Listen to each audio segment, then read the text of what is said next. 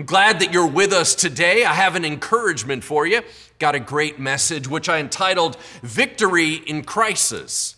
Victory in Crisis. Now, I feel like I have talked about our current situation, which is kind of the shelter-in-place coronavirus, COVID-19 scenario. I feel like I've talked about this in every venue until I'm blue in the face. But I realized, along with some of our leaders here, we have not had an opportunity to talk about it as a family.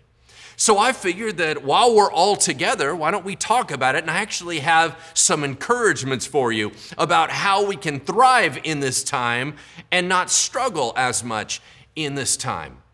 But I do want to say this. Although I'm going to be focusing on hope, encouragement, optimism, I am not naive. As a matter of fact, I realize and I want to acknowledge that it has been very difficult. Some of us have lost our jobs. Some of us have lost relationships. Some of us have lost family members. So I don't want to be Pollyanna and overly optimistic without at the same time being realistic that it's been weird. We are now in week 9, I believe, of our church sanctuary being shut down. And what that means is even in my life and the lives of those that work here at the church, everything's been upside down.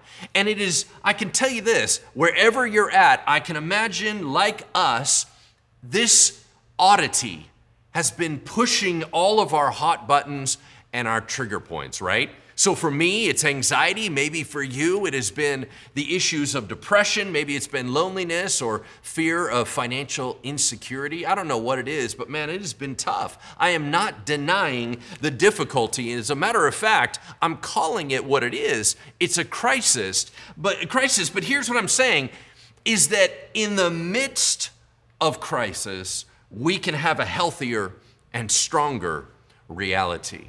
Are you with me? Let's jump right into this. I'm going to be highlighting out a passage just at the top that maybe you want to turn to if you have a Bible. And that is Psalm 46, verse 1 through 3. Psalm 46, verse 1 through 3. I remember growing up and my mom would have this verse taped up in other areas of the house. So for example, I would go into the kitchen and I would open up just trying to get a spice or the sugar or the salt, and right on that door was a 3x5 card with verses all over the place. I'd go into the bathroom when I was little, and there, taped on the mirror, was a card of a memory verse to remind us about the truth of God. It's pretty awesome. I know she did it for her, but I saw those and it made a difference in my life. Well, this was one of those. And so I'm going to read it to you, Psalm 46, 1 through 3. It says, God is our refuge and strength, a very present help in times of trouble. Therefore we will not fear, though the earth gives way, though the mountains be moved into the heart of the sea, though its waters roar and foam, though the mountains tremble at its swelling. Our God is our refuge and our strength, our present help in trouble.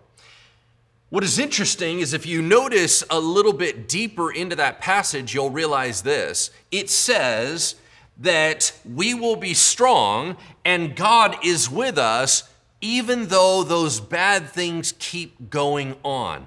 What it does not say is that there is going to be peace because all the difficulty will be removed. It means that there is peace, there is security, there is strength in the midst of the difficulty. I love that because we think about every time something goes down bad, we pray about it and we say, God, why don't you just take it away? And he said, well, I don't need to take it from you if I can take you through it. Well, we're going to talk about that a lot today. Where did this psalmist, the one that wrote those lyrics to that song, to that poem, where did he get that kind of strength? Well, he had what Christians, theologians, the Bible calls faith. Faith is actually just a fancy word for confidence. Confidence in what? Well, actually, it's a question of confidence in whom, right? Because it's not a what, it's a person. It's believing that God is who he says he is and does what he says he does. It is trusting in his nature. It is confidence in the character of God. That's what faith is. Well, this man, as he wrote this, had tremendous confidence that no matter what circumstances looked like, that God was mighty, that God could get him through, that he was a refuge. Well, where in the world did he get faith like that? Where did he get confidence like that? I want more of that, right? You want more of that. I think we all do. So I want to begin our time together by giving you three practical tools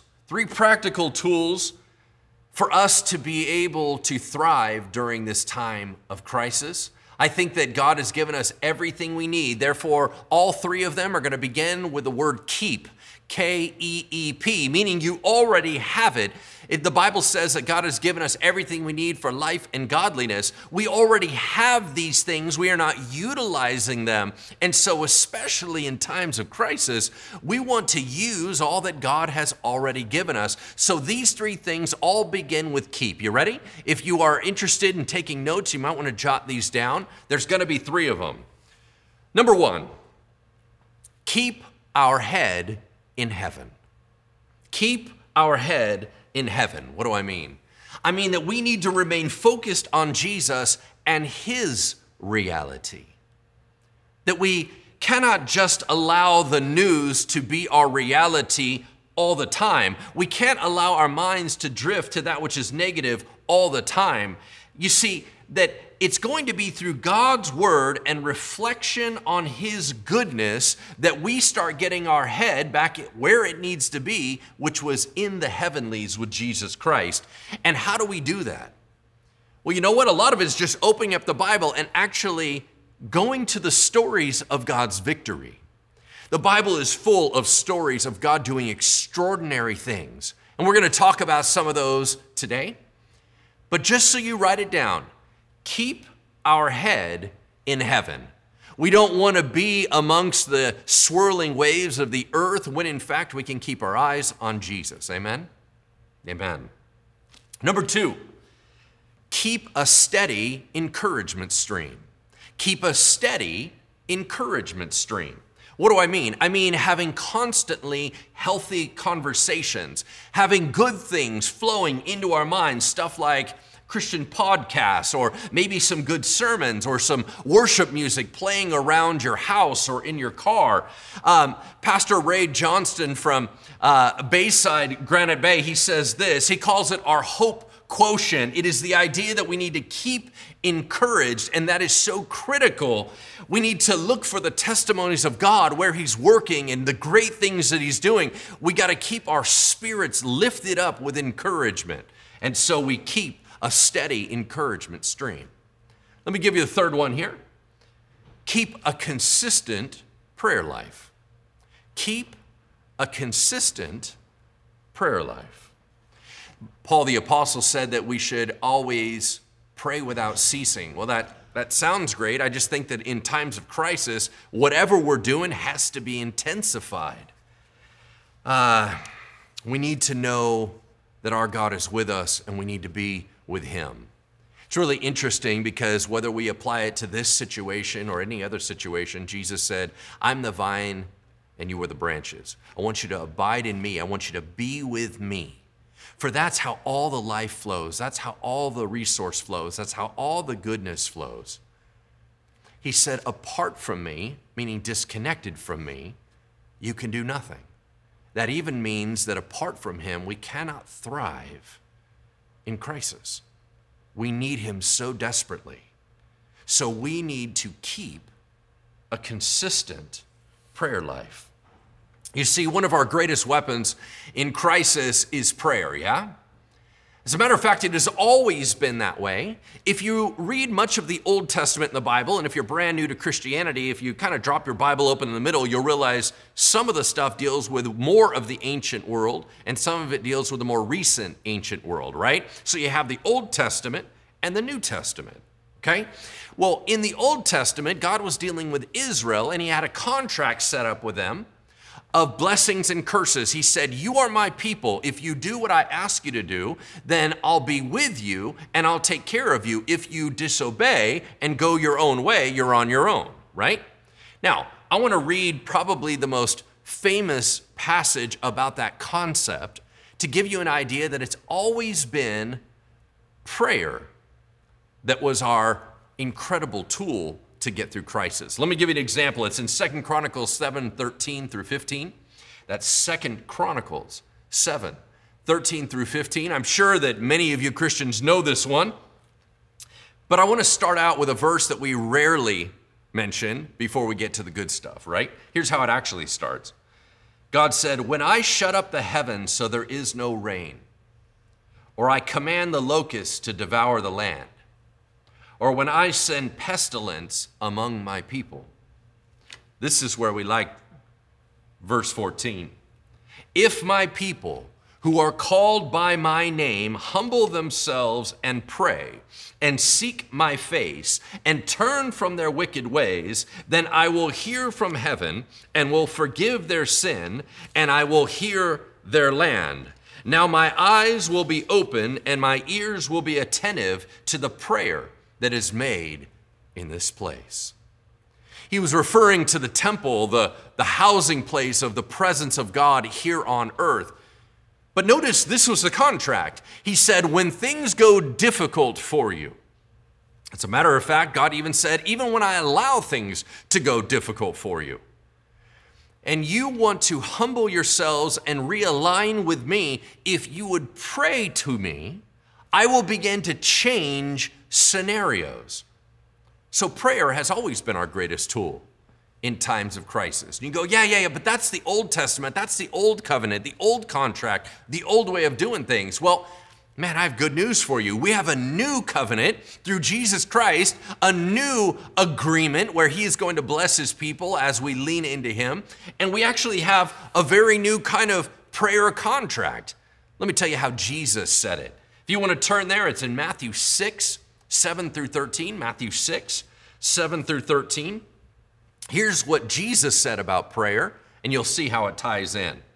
Jesus said, when you pray, meaning his followers, us as Christians, do not heap up empty phrases as the Gentiles do, for they think that they will be heard for their many words.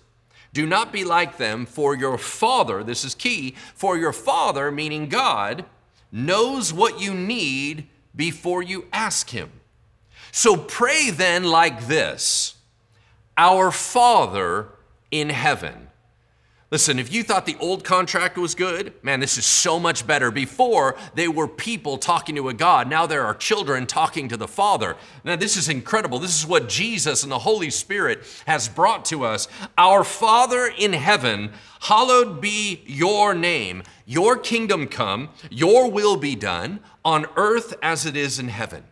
Give us this day our daily bread, and forgive us our debts as we have also forgiven those our debtors. And lead us not into temptation, but deliver us from evil. What was the new contract? You're my kids. When you're in trouble, I want you to talk to me. I want you to ask me. And listen to this. If you don't believe that he was serious about that, Luke is kind of the praying gospel. It kind of begins with prayer and ends with prayer. But it's interesting. In Luke 11:9, Jesus said this, and I tell you, meaning my followers, ask and it will be given to you, seek and you will find, knock and it will be opened to you. In other words, God is listening to the prayers of his children and he responds. But we also have to realize that just because we pray doesn't automatically make God a vending machine, that this is relational and God's moving a lot of stuff around, and sometimes it's a good idea, sometimes it's not a good idea. But interesting, it doesn't always mean that everything comes quickly. Look at Luke 18, 1 and 2. And Jesus told his disciples a parable to the effect that, quote, they ought always to pray and not lose heart.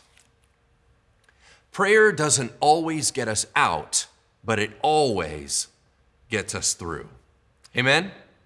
Prayer doesn't always get us out, but it always gets us through.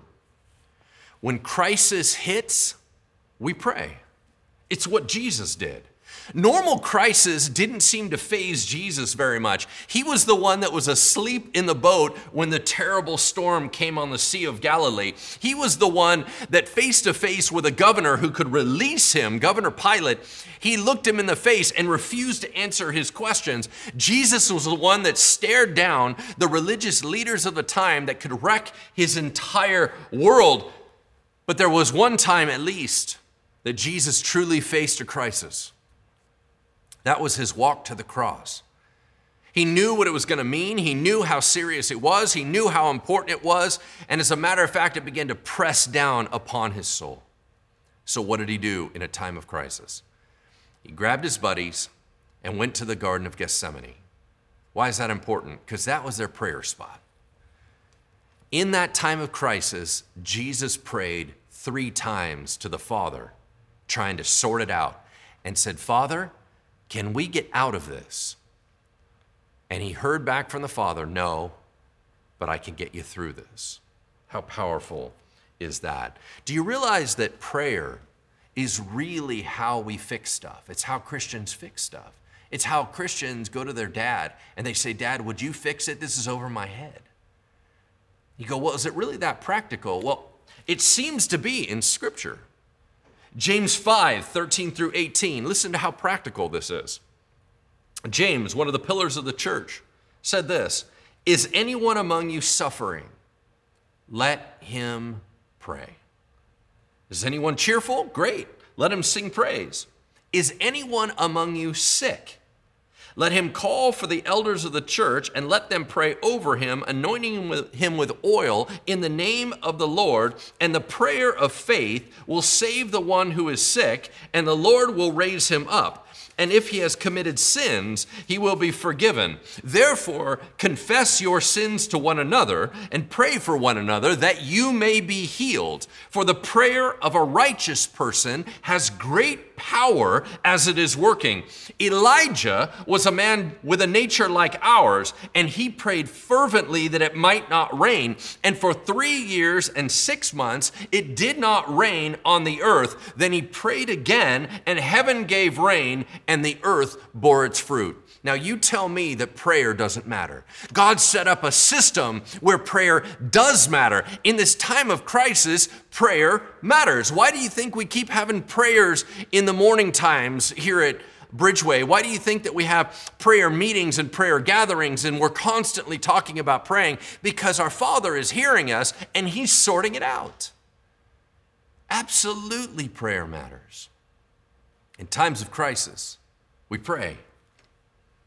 You see, God is so good at fixing difficult scenarios. He's so good at turning that which is horrific into that which is glorious. He's so good at altering bad situations and making them good. Listen to this. This is how God handles crisis situations. If not for slavery, the Hebrew people wouldn't have been so numerous to be able to walk out of Egypt. If not for the threat of genocide, Esther would never have been able to save the Jews. If not for famine, Ruth and Naomi would never have been honored in Israel. Without religious persecution in the 1st century AD, Christianity would have never spread the way it did throughout the world. Without mad kings and corrupt governments, Shadrach, Meshach, Abednego, and Daniel would not have stories of walking through fire and sleeping among lions untouched. If not for slavery, Joseph would never have been in Egypt. If not for bad stuff, as a matter of fact, most of the miracles that we know and we celebrate in Scripture that Jesus did would never have happened. It took a terrible storm to be quieted by the voice of Jesus. It took 12 years of bleeding to let a woman be freed by touching the hem of his garment. It took a fatal disease or a fatal injury to raise Lazarus, Tabitha, Eutychus, the Shunammite son, the widow of Zarephath's son, the widow of Nain's son, and Jairus' daughter. The man by the pool that Jesus healed that was paralyzed had been there for 38 years. You're telling me that that's not dire circumstances? Of course it was. You can't have a giant killer without a Philistine giant. Without a famine, the prodigal son doesn't end up repenting in a pig pen and going home. Without the sin and spiritual death of mankind, we would have never seen the full extent of God's love, where he sent his one and only Son to die for the sins of his people. Crisis is real. All I'm telling you is crisis isn't the end of the story. As a matter of fact, God is so good in crisis, he redeems it, he transforms it, and some of the greatest amazing miracle stories we know all began with a crisis. May God's miracles continue to work here, amen? All right, let's keep moving forward. Here's how I see it. I believe that we can leverage this time for greater things, that we have an opportunity here, that our world right now is looking for hope. There were so many times but a year ago that no one may have been looking for hope in the same way. This is a door of opportunity. The world around us needs to know that there's something greater than what we're looking at, that there's some type of solution for what we're looking at. They need to know that there's something valuable in this life. This is our opportunity. It is in this time that our busy lives were derailed and shut down. Now God can get our attention. It's in this time that our families who used to never see each other are forced to be together. It's in this time that our churches all across the land are coming to us in our homes. It's in this time that our faith is put to the test. This is a limited time opportunity, so what are we going to do with it? Man, I'm not saying crisis is good, but I am saying that God is good. Amen? So, how do we be the church in a time like this? How do we be Christians? How do we be a congregation in such a weird, bizarre time? Well, I think there's two primary ways. One is that we need to interact like a real family. I think that it's very, very important to the two parts that are being the church. One is making sure we're interacting actually like a church family. And we're indeed going to start that series next week about connecting with the church, interacting with the church. We're going to talk about that a ton. But the other way is that we are the salt and light out in our communities. We are the salt and light in the world, shining Jesus wherever we go. Now, as a matter of fact, we've talked quite a bit lately about how to minister to our neighbors and love on strangers during this coronavirus lockdown. That has been on all of our social media. It's been in all of our podcasts. We're talking all the time about how to be that. And we were saying things like buying groceries for those who need it and shopping for those who can't, and reaching out to our contacts and encouraging them, and praying with people over the phone or online, and spreading smiles and joy and being patient when other people are just lashing out because they're freaking out during this time. I mean, the list goes on. There are a million ways for us to be the church out into the world. But I do want to take for a moment this time, this precious limited time, to talk about how can we be a church together? What would it look like in this season? How do we interact during a season like lockdown and shelter in place?